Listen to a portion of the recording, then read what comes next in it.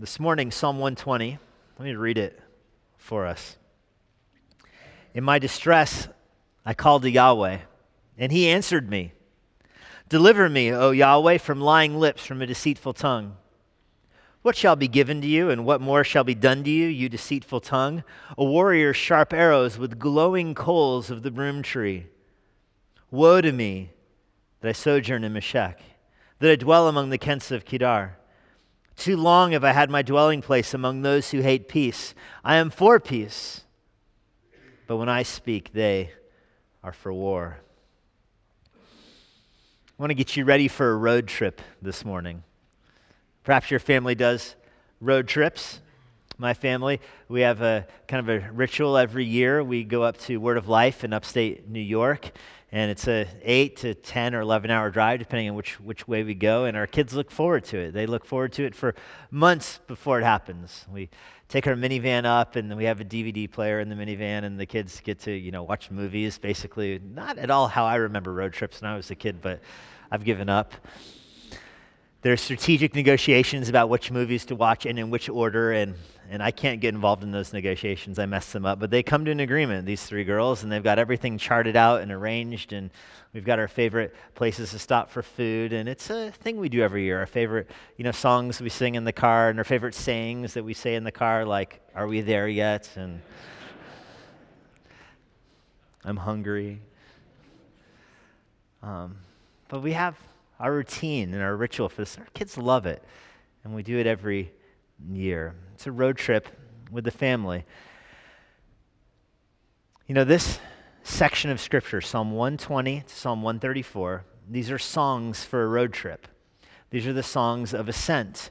They're 15 psalms written for the pilgrims that travel to Jerusalem. And they would make this pilgrimage 3 times a year. I mean, some people would do it once a year. Some people would do it once in a lifetime. But many Jews, if they had the means to do it and the financial resources to do it, would make this trip 3 times a year. At the time of Christ, they would funnel from all over the Roman Empire, from Rome and Corinth, and from Alexandria in Egypt, and even down from Ethiopia. They would come in from modern-day Turkey and Saudi Arabia, and they would funnel into Jerusalem. And the Jews got there, of course, from the exile. And you know this in the Old Testament. The Assyrians conquered Israel and exiled them, brought them away into captivity. The Babylonians conquered Judah and Jerusalem and took them into captivity, and they spread them around. Many of the Jews under the Assyrian attack fled to Egypt, and the Babylonians relocated many of the Jews to Babylon and, of course, modern-day Saudi Arabia and Turkey, and they lived for generations in exile. The temple was destroyed in Jerusalem, and generations went by of people wanting to go back to Jerusalem and longing for it. You remember Daniel in Daniel 6 flinging open his window and praying, facing towards Jerusalem.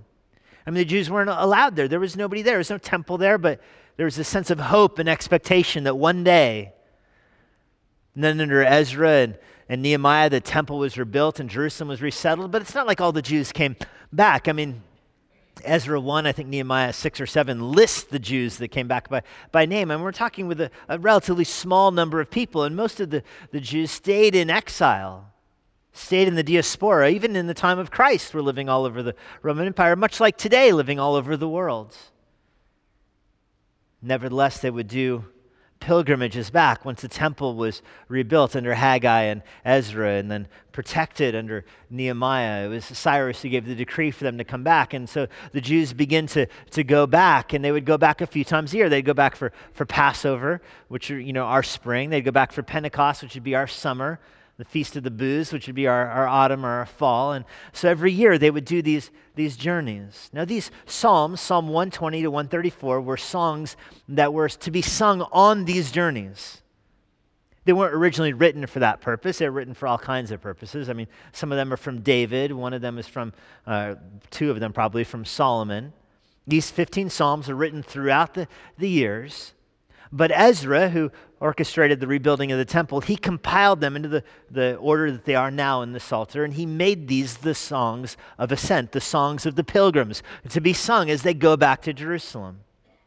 These are incredible songs. Remember, this is a world without minivans, without DVDs, without the rest stops. And these massive families would make these pilgrimages. You know these pilgrimages. There's one in the New Testament where Jesus is brought with his family to the temple. And remember, they accidentally leave him. And you think, how can you leave a kid somewhere? But some of you have left kids at church. I've been left at church. Got home. Where's Dad? Oh, go back and get him. Some of you have given me rides home from just such an occasion. These are big journeys. It wasn't just a few kids. It was an extended family. It could be up to 100 or 200 people traveling together multiple times a year. And Ezra assembled these 15 psalms to be sung along the way. And they were there, the songs of the travel, the songs of the journey, or as they're titled here, the songs of ascent. And I have been reading these every day. This has been my devotional approach this year. Every day since January 1st, I've been reading all the songs of ascent, letting them sit in my heart. And it's an incredible, really, journey. You got to go through a spiritual journey. When you become familiar with these psalms, they're bringing you on the journey with them. You see this geographic funneling that happens in these psalms. They start off in exile. I mean, Psalm 120 that we just read down in verse 5. Maybe you noticed it. They're in Meshech and in Kedar. Meshech is up on the other side of the Black Sea. That's the end of the known world for the Israelites during Ezra's lifetime. I mean, there's nothing past that. Some of the pilgrims are coming from Arabia, from Kedar. It's the far-flung reaches of Saudi Arabia. So this is not the same person who's not in both of those places. This is just saying we're everywhere. We're out in exile. And then you read through these Psalms, and then you start to see the pilgrims coming back. In Psalm 121, they can see the mountains of Israel, and they can see Lebanon. Psalm 124, they're celebrating that they're going to come around the corner and see Jerusalem. Psalm 125, they see Mount Zion. Psalm 126, they're rejoicing like those who've crossed the river and come back from Babylon. Psalm 128 through 134, they're back in Jerusalem, and there's a joy as they're funneled back to the temple. And that's how these 15 Psalms function. They're the pilgrim songbook, sung in captivity, repeated in exile. And now for us to sing along with them. Now, you're probably not familiar with the Psalms of Ascent because we're not a pilgrimage kind of people. You know, we don't do pilgrimages to Israel. We might go as a tourist, but it's not a religious pilgrimage for us because Jesus has paved our way to heaven. We don't go to a place on earth to worship. He's in heaven for us. Nevertheless, these Psalms function as kind of a roadmap for worship from this world into the next, so to speak, from exile into the very presence of God. But because we're not a pilgrimage type people, we're not often familiar with these songs. I mean, if I were to ask you, is Psalm 120, do any of you have Psalm 120 as your favorite psalm? I doubt anybody would say yes. Most people don't even know what it's about. If we hadn't have read it earlier, you would know nothing about it, most likely. In a sense, it's overshadowed by Psalm 119, the Everest of Psalm 119, the longest chapter in the Bible about the majesty of God's word. And then just the songs of ascent are tucked in there. In fact, all this week, people have said, what are we looking at now that we're done with James? What's next Sunday? And I would say, Psalm 120, and I'd look at them. If I would have said Psalm 23, they would have said, Psalm 22, of course. Psalm 1, 2, Psalm 24, yeah, I love those Psalms. Psalm 120, see you Sunday. But I want you to experience this journey over these next 2 weeks. We'll just look at two of these Psalms, Psalm 120 this week and Psalm 122 next. And who knows, over the next few years, we might dodge back in and out of these and pick up a few here and there. But the journey begins really with a somber note. It begins with sobriety. I mean, these people are in exile. They're away from the temple. It starts with gloom. In verse 1, in my distress. That's how these songs start, in my distress. These are not going to be the happy-go-lucky kind of songs you might sing on a road trip. This is not 99 bottles of root beer on the wall kind of song. There's more sobriety to this. In my distress, I called to Yahweh. Verse 5, woe to me. It begins with gloom and with worry. It ends with lament. But in a sense, this ends with reality. This is where we are. We are in exile. This is not our home. This world is not where we belong. We have passports stamped for heaven. That's where our king is. We are living in exile. We're strangers and pilgrims longing for a better place, longing for a better country. And so these Psalms of Ascent really do become our Psalms. This reality of it beginning with distress and ending with a sigh, it's where many times we are in this world. I think the best way to tackle Psalm 120 is looking at the time lapses in it. Let me give you this outline so you can see all three of my points at once. If you don't get them now, that's fine. We'll go back through these one at a time. But the psalm begins with past prayer, this confidence in past prayer having been answered in the first two verses.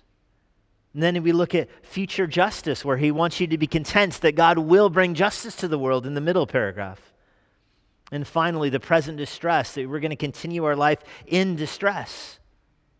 Now, all the Psalms of Ascent are what's called epigrammatic psalms, which means they have one point. They have one little nugget of truth, and the rest is built around them. And so, in that sense, they're more like praise songs today than hymns. These songs were meant to be easily memorized. They're very short psalms. I mean, most of them are 7 verses, 6 verses. This one, 7 verses. They're meant to you just to memorize and just to give you one point, one truth in the song. And often it's the first or sometimes the last verse. Here it's the first. I was in distress, and I called to Yahweh, and he answered me. Continuing in our present distress. Let's look at these points one at a time. First, the past prayer. It wants you to have confidence, to take confidence in the power of prayer, and that your prayers have been answered by God. In a sense, this psalm is a spiritual 911 call. And imagine yourself, though, at night in bed, and you hear somebody in your house. Not one of your children. You hear somebody stealing things from your house. You hear perhaps a group of thieves. They're talking. There's no mystery here. They're robbing your house. And what would you do? I know what some of you would do. You would go get your gun and it would be on. Some of you might call 911. Let's go with the second category of person. You dial 911. And you say, there's robbers in my house. I hear them. How do you know? They say, we're robbers and we're robbing your house. There's no ambiguity. And the dispatcher says, okay, help's already there. Help's already there. Don't worry. Help has been sent. They've arrived. They've got you taken care of. And you might say, I don't hear any help. I didn't hear any sirens. I'm peering out the window. There's no police cars. There's no help here. And the dispatcher says, listen, all the help you're going to get has arrived. So just go back to bed, sleep tight, knowing that we've received your call. Good night. Now, you would not be able to go back to sleep. There's no help in your house. You feel like you've been left to fend for yourself. So I want you to appreciate here that that's where this psalmist is in this psalm. He says, I've cried out to God, and look at where verse 1 says, I was in distress, I cried out to Yahweh, Yahweh answered me. So Yahweh has answered my prayer. I was in distress, I cried out for help, God has answered me. And so you would expect the rest of the psalm to be the happy kind of song. But it is not. You see very clearly he is still in distress. Deliver me. He repeats it in verse 2. O Yahweh, from lying lips, from the deceitful tongue. His enemies have been around him. His enemies are after him. They're lying about him. They're slandering him. He is in exile. And this was a common experience of the Jews in exile because they stood out. They kept their own language. They kept their own culture, their own food, their own dietary restrictions, their own friendships and fellowships. They did not assimilate into the Babylonian culture like many of the other conquered groups did. They stood out and they were persecuted. And you've read the book of Daniel, you understand what he was going through. And this is the case all the way even into the Roman Empire when they wouldn't bow before the emperor or they wouldn't worship in the temples. Jews were persecuted for standing out. And that's the psalmist's experience here. He is one of those who stands out. And so he is persecuted. He cries out to God for help. And God answers his prayer and he's still in distress. The robbers are still in the house. The prayer has been answered, but there's no visible means. There's no visible encouragement. Can he go back to sleep? This is what it's like to be a stranger and a pilgrim in this world, and he understands that. But what's remarkable to me about this is that even though the persecution is ongoing, even though he's still the recipient of these lying lips and deceitful tongues, what's remarkable is that he has confidence that God answered his prayer. From what? I mean, clearly he's praying to be removed from his distress, and clearly he's still in his distress, so how can you say God answered his prayer? Well, he says God answered his prayer, but how would he know? And there's a very powerful spiritual lesson here. If your understanding of God's response is based upon your circumstances, you're going to be disappointed.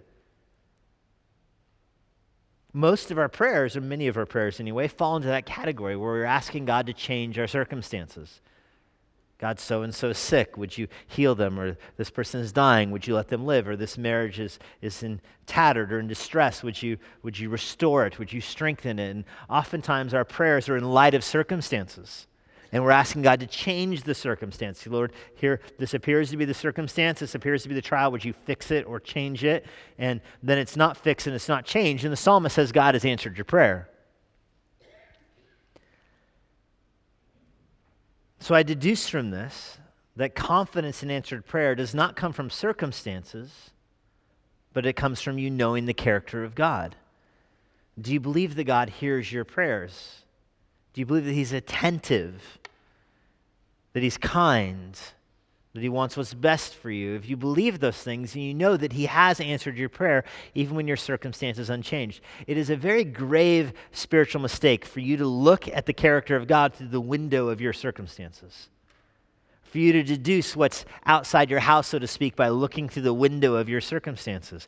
Our circumstances are a cloudy window. Sometimes the shutters are closed. You can't see to God through your circumstances very well, usually.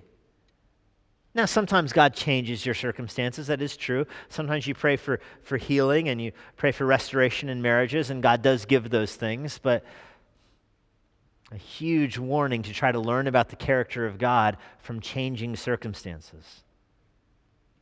Always better to learn about the character of God from his word, from what you know to be true about God, unclouded by your circumstances.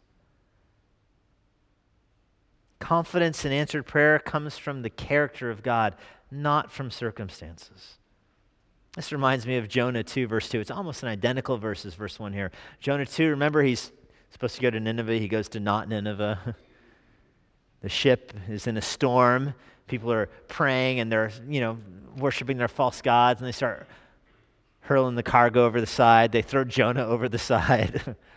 Jonah's now drowning. He gets swallowed by a fish. This is not a good day. I mean, being swallowed by a fish is not good, to be clear. That's not the happy ending for Jonah. He doesn't know the fish is an obedient fish taking him to, Nineveh. He doesn't know he's going to be yacked out on the shore, which is also not a good ending either for Jonah. In the middle of the belly of the whale, do you remember how he starts his prayer? Jonah 2, verse 2, I cried out to Yahweh, and he answered me out of my distress. You're in a fish, dude, out of your distress. Jonah knew. He cried to God, and God answered him. Out of the storm, into the sea, into the whale, answered prayer. That's the psalmist here. In exile, in persecution, he prays. And listen, brothers or sisters, often we find ourselves in the mess of life and the mud of life. And we pray that God would take us out of the mess or take us out of the mud and the muck of life. We ask God to help us, and God doesn't take us out. He leaves us in. He leaves us in the mud. And then you think, this is not what I'm asking for, but you have to understand that the mud is what God wants you in right now. In fact, it's what God would give you if you had the sense to pray for it. Remember at the end of James, we said the prayer of the righteous man avails much, and when the person is praying even to their own harm, God answers their prayer for what is most for his glory and best for that person. It's just so often we're so shallow in what we define as good for us. We think being out of the mess, being out of the muck, being out of the mud is what would be good for us. If only the pain went away, if only the marriage was fixed, if only the illness was gone, that would be what is good for us. And God leaves us in the mud because we don't have enough sense to pray for the sanctification that comes from it. God moves in mysterious ways as wonders to perform. He plants his foot in the sea and he rides upon the storm. And we pray that God would make the storm go away. He doesn't make it go away. He stamps on it. He causes the waves. And we have confidence that he hears our prayer regardless. Second, we're supposed to be content in future justice. We have confidence in past prayer, but we're supposed to be content in future justice. And this is kind of leaving our standard American-ish timeline. We want to go from past to present to future, but the psalmist doesn't. He bypasses the present. We'll get there momentarily. But for now, we're leapfrogging it, and we're up into the future. What shall be given to you? What more shall be done to you? And here's where the verb tense changes in verse 3. What more shall? It's a future tense. What more is going to be done to you? You deceitful tongue.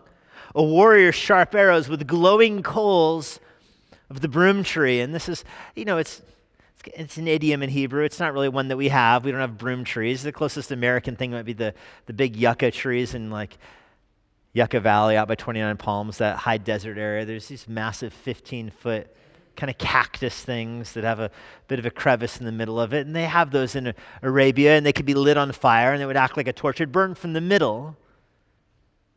It's called a broom tree. And here the image is of an archer who shoots an arrow, and it hits the tree, and the tree catches on fire and falls on the archer.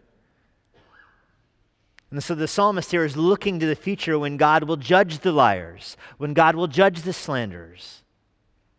The liars here and the slanderers, those who are lying lips in verse 2, deceitful tongue in verse 2, I think he's talking not about himself, although it could be true about him as well, but I think he's asking for deliverance from his enemies. The deliverance hasn't come yet. He prayed for God to take his enemies away. He prayed for God to right the record, to correct the slander. And God hasn't done that. He has left him in there. And so he says, what more can be done other than what will be done to them in the future? The broom tree will fall on their head. They will be crushed by God in his judgment.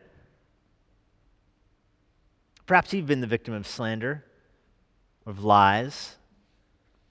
And there's almost no more harmful way to go after a person than to lie about them and to slander them, because it's an assault on their character and their integrity, and they're not there usually, and so they can't defend themselves, and the truth gets stymied, and the lie is all the way around the world, so to speak. And it's our instinct to try to fight back.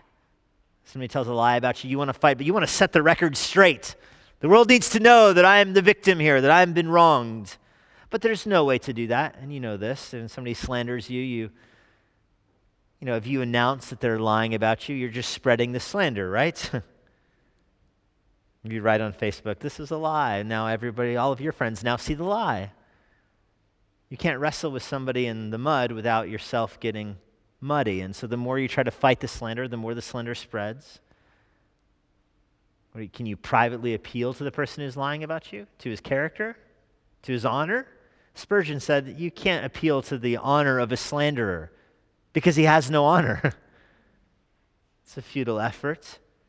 The more you cry for justice, the more the liar is encouraged just to lob fresh insults your way. You may as well beg a mountain lion not to pounce on you. That'll do as much good as asking a liar to stop lying about you. And so you're stuck there, and you're where the psalmist is saying, you know what, God will judge in the future. God hears all the lies that are spread, and God will vindicate me. God is the God of truth. He's the Lord of truth, and he will judge every lie. You should have a little bit of confidence that if people have to lie about you, it means they don't have anything on you, right? They had to lie about Jesus. They listened to all of his teaching. And at the end, they decided to condemn him to death. Remember the charge? This always stuck out to me. They finally accused him of saying, you shouldn't pay taxes to Caesar. Do you remember he was directly asked that in the temple in front of everybody? Should you pay taxes to Caesar? And he says, show me a denarius. Whose image is on it? Caesar. Well, give it back to Caesar then. What a brilliant answer. And yet they accused him of saying we shouldn't pay taxes to Caesar and get him sentenced to death. somebody lies about you and slanders about you, you should be encouraged by a couple things. One, they don't know the truth. The truth that's in your heart is worse than what they're saying, right? They're out there lying. They're saying, oh, so-and-so, he likes to drown kittens in his backyard. I'm making this up, of course. He likes to drown kittens. And you want to defend yourself and you want to say, I do not like drowning kittens, put on Facebook, just so all of my friends know I've never drowned a kitten. But they have to say that. They don't know the truth in your heart, though. The truth is you've harbored worse thoughts than drowning kittens. You're a worse sinner than they know. The truth is worse than that. They just don't know it. So take a little bit of confidence from that. And secondly, take some confidence by the fact that they have to spread a lie because your integrity is such they can't cling on anything that they do know. In the end, you just know that God will judge. There's a boomerang effect with these lies. People shoot lies and they shoot slander and it comes back and it gets them. I saw a video this week of a ISIS fighter in India in 2015. He took his cell phone out and he showed a police barracks outside of his little apartment complex, and he mounts his cell phone on the wall and he goes and gets a RPG or rocket-propelled launcher thing and puts it on his shoulder. And this is all being recorded on the cell phone, and it must have been uploaded immediately, and you can see why I know that, because he aims the rocket launcher at the police barracks and pulls the trigger, and the rocket blows up on his shoulder. Blows up his whole, I'm sure it blew up the phone that was recording this too. An incredible scene. He tried to attack other people and it blew up on his shoulder. I told one of my friends who's in the military about that video and he goes, oh, amateurs. This is what the liar and the slanderer is like. He tries to take you out with fiction and it blows up on himself. But it hasn't blown up yet. That's the image in this psalm. The fuse is lit, it's still ticking, and it's pointed at you. And are you supposed to feel better about it, knowing that ultimately in the future God will judge the person? You have to ask yourself, is that good enough for you? Can you live in a world where there's evil just with the answer that one day God will judge it?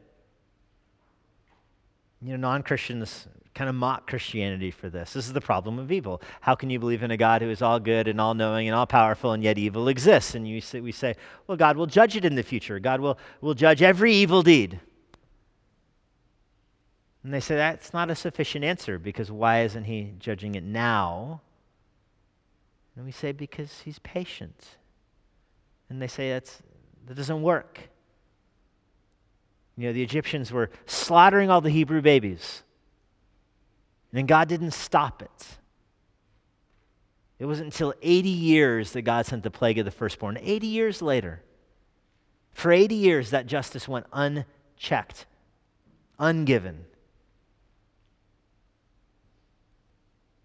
Is that a good enough answer for you? And I think it has to be. If you don't believe that God is going to judge sin and forgive those who place their faith in him, then there's no other starting point. There's no other way to begin this pilgrimage to worship God. There's no other way to be drawn near to worshiping God than this is the little entry gate here. Do you believe God's going to judge sinners? Do you believe he's going to rescue those who place their faith in him? Even though we go through trials, even though we're in the mud, you have to. Because if you don't, there's nothing. You can tap out on this first psalm here. You don't need to go through the whole psalm of ascent. Jerusalem's not going to make any sense to you when you get there if you don't start your journey by saying God is going to judge the evildoer. Well, thirdly, we continue in our present distress. We have confidence that God has answered our prayer. We're content that he will judge the evildoer. But that past and that future doesn't fix where we are right now. We're still here in the middle right now on this little island where there's arrows coming after us. There's broom trees on fire after us. Doesn't fix where we are. As I mentioned, Meshech here in verse 5, that's on the other side of the Black Sea. Kedar is the Arabian desert. Right now, he's off in exile. And even says, woe to me that I'm here. Woe to me that I dwell in these tents. It's not a house. He's not even in a house. Too long, he says. Too long in verse 6. It's been too long that he's been dwelling among those people who hate peace. God's church has always been the kind of innocent little bird that's attacked by the hawks of this world. The vultures have always been fierce against her. And that's where we are for too long, it seems. And so what do? In the future, God will judge the liar. In the future, God will judge the persecutor. In the past, I have confidence he's hearing my prayers. He's answered them. So what now? Well, you keep crying out for God. You keep praying to God. What if every lie somebody told actually worked for your good?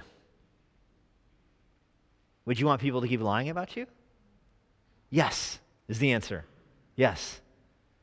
If every lie someone told about you actually turned out for your good. And it often does in God's providence. Somebody slanders you, and it often turns out that somebody else defends you in a more powerful way than you could have defended yourself, and you come out looking better than you were when you started. And you had a promise that every lie would work that way. And here's the little mystery here, is that it does. Even if it's just this, every lie someone tells about you, every time you're slandered, it should drive you to God in prayer. And what if it did nothing other than that? What if the only effect of somebody lying about you and slandering you, what if the only effect of it was it made you pray to God more? Would it then be worth it? Would it then have a sanctifying effect that would outweigh the harm? Listen, it's no sign of weakness in a person that he finds himself in a position where all he can do is pray. It's no sign of a weakness of a person where he says, listen, I'm not content with this world. I'm not content with what's happening. I'm not content to live in a world where 6-year-olds have horrible lives and then die. I'm not content for that kind of world. But it's the world I'm in. Here we are. We're all here. And so let's pray. Let's be drawn close to God. Let's go on this pilgrimage. Let's go find God. Let's go worship him. Is that enough?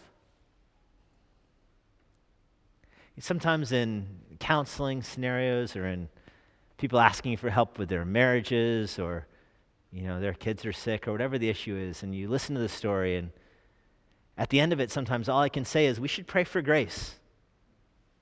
That's what we should do. We should just pray for grace. You think, is that the best advice you have, Pastor, is to pray for God's grace? Yes. Yes, it is. I have nothing more profound than that. Let's ask God to give us grace. Because right now we're in a different land. We're off in exile. This is not our home. We long for the place where liars will not be welcome. We long for the place where slander will not be tolerated. We long for the place where Jesus will reign and wipe away every tear from our eye, and the liars will have their place in the lake of fire. But therein is the problem, isn't it? That we are all liars. That we have shot those arrows of slander. That they come back towards us. In a sense, these last few verses here, 5, 6, and 7, they read like the Beatitudes in reverse, don't they? Blessed are the broken. Blessed are the persecuted. Blessed are those who are hungry for righteousness. Blessed are those who mourn over their spiritual condition. We're for peace, and we speak peace, but they're for war. We understand there is peace here is the Hebrew word shalom. There is a shalom between God and man. There is a way for mankind to have peace with God, and it comes through Jesus Christ who takes our sin on himself. I began this morning by asking you this question. Who has Psalm 120 as their favorite psalm? And the answer is nobody. Whose psalm is this? Whose psalm does this? Who does this psalm belong to? Well, if you read it again, you see the person of Christ in the psalm so perfectly. They lied about him. He cried out to God in the garden, and God heard his prayer and yet did not take the cup away. The lies of mankind delivered him to death. The arrows that were shot by us, by our own slandering tongues, those arrows that should have come back on us, they fell on him instead. He takes the flaming broom tree falls on him instead. He takes our punishment. He takes our wrath. He dwelt in a world that he made, but he didn't really belong in that sense. He came to his own did not receive him, John says. Yet he knows that by dwelling here, he creates a better world. By dwelling here, he makes a home for us. He was for peace. We received him as if he was for war. And yet the peace, the promise of shalom remains. That if people turn to Christ and place their faith in him, he can forgive them of their sins. He can cause them to be at peace with God. He extends peace to the world, but only for those who place their faith in him. I said earlier, we don't go on pilgrimages because Jesus has paved the way for us. It doesn't go through to Jerusalem. It goes to the heavenly Jerusalem, the city of heaven, not through the Levites, but through a city of innumerable angels, not through the wear and the garb of travelers, but through angels in festal gatherings. Not through some list up the steps of the temple here on earth, but our names are enrolled in heaven in the Lamb's book of life. That's the pilgrimage we're on.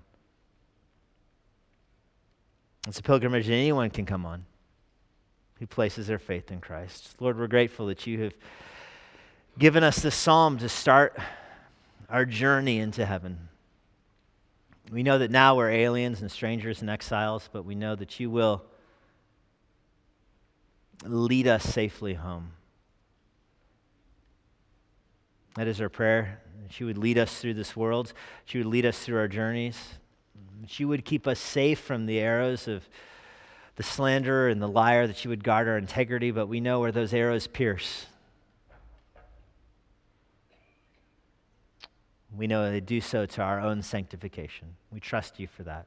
We're grateful that you were sinless, that you never lied, you never slandered, you never offended God or man, and yet we rebelled against you. And Lord, we're thankful that you have offered salvation, forgiveness for those who place their faith in you. I pray that many would do so even this morning. We ask this in Jesus' name. Amen. You have been listening to Emmanuel with Pastor Jesse Johnson. You can find more resources like this at ibcva.com. Here is a parting word from Pastor Jesse.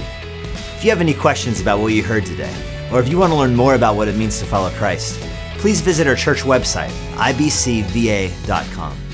If you're not a member of a local church and you live in the Washington, D.C. area, we'd love to have you worship with us here at Emmanuel. We're located in Northern Virginia, and for more information about when and where we worship, check out our church website. I hope to personally meet you this Sunday after our service. But no matter where you live, it's our hope that everyone who uses this resource is involved in their own local church. Now may God bless you this week as you seek Jesus constantly, serve the Lord faithfully, and share the gospel boldly.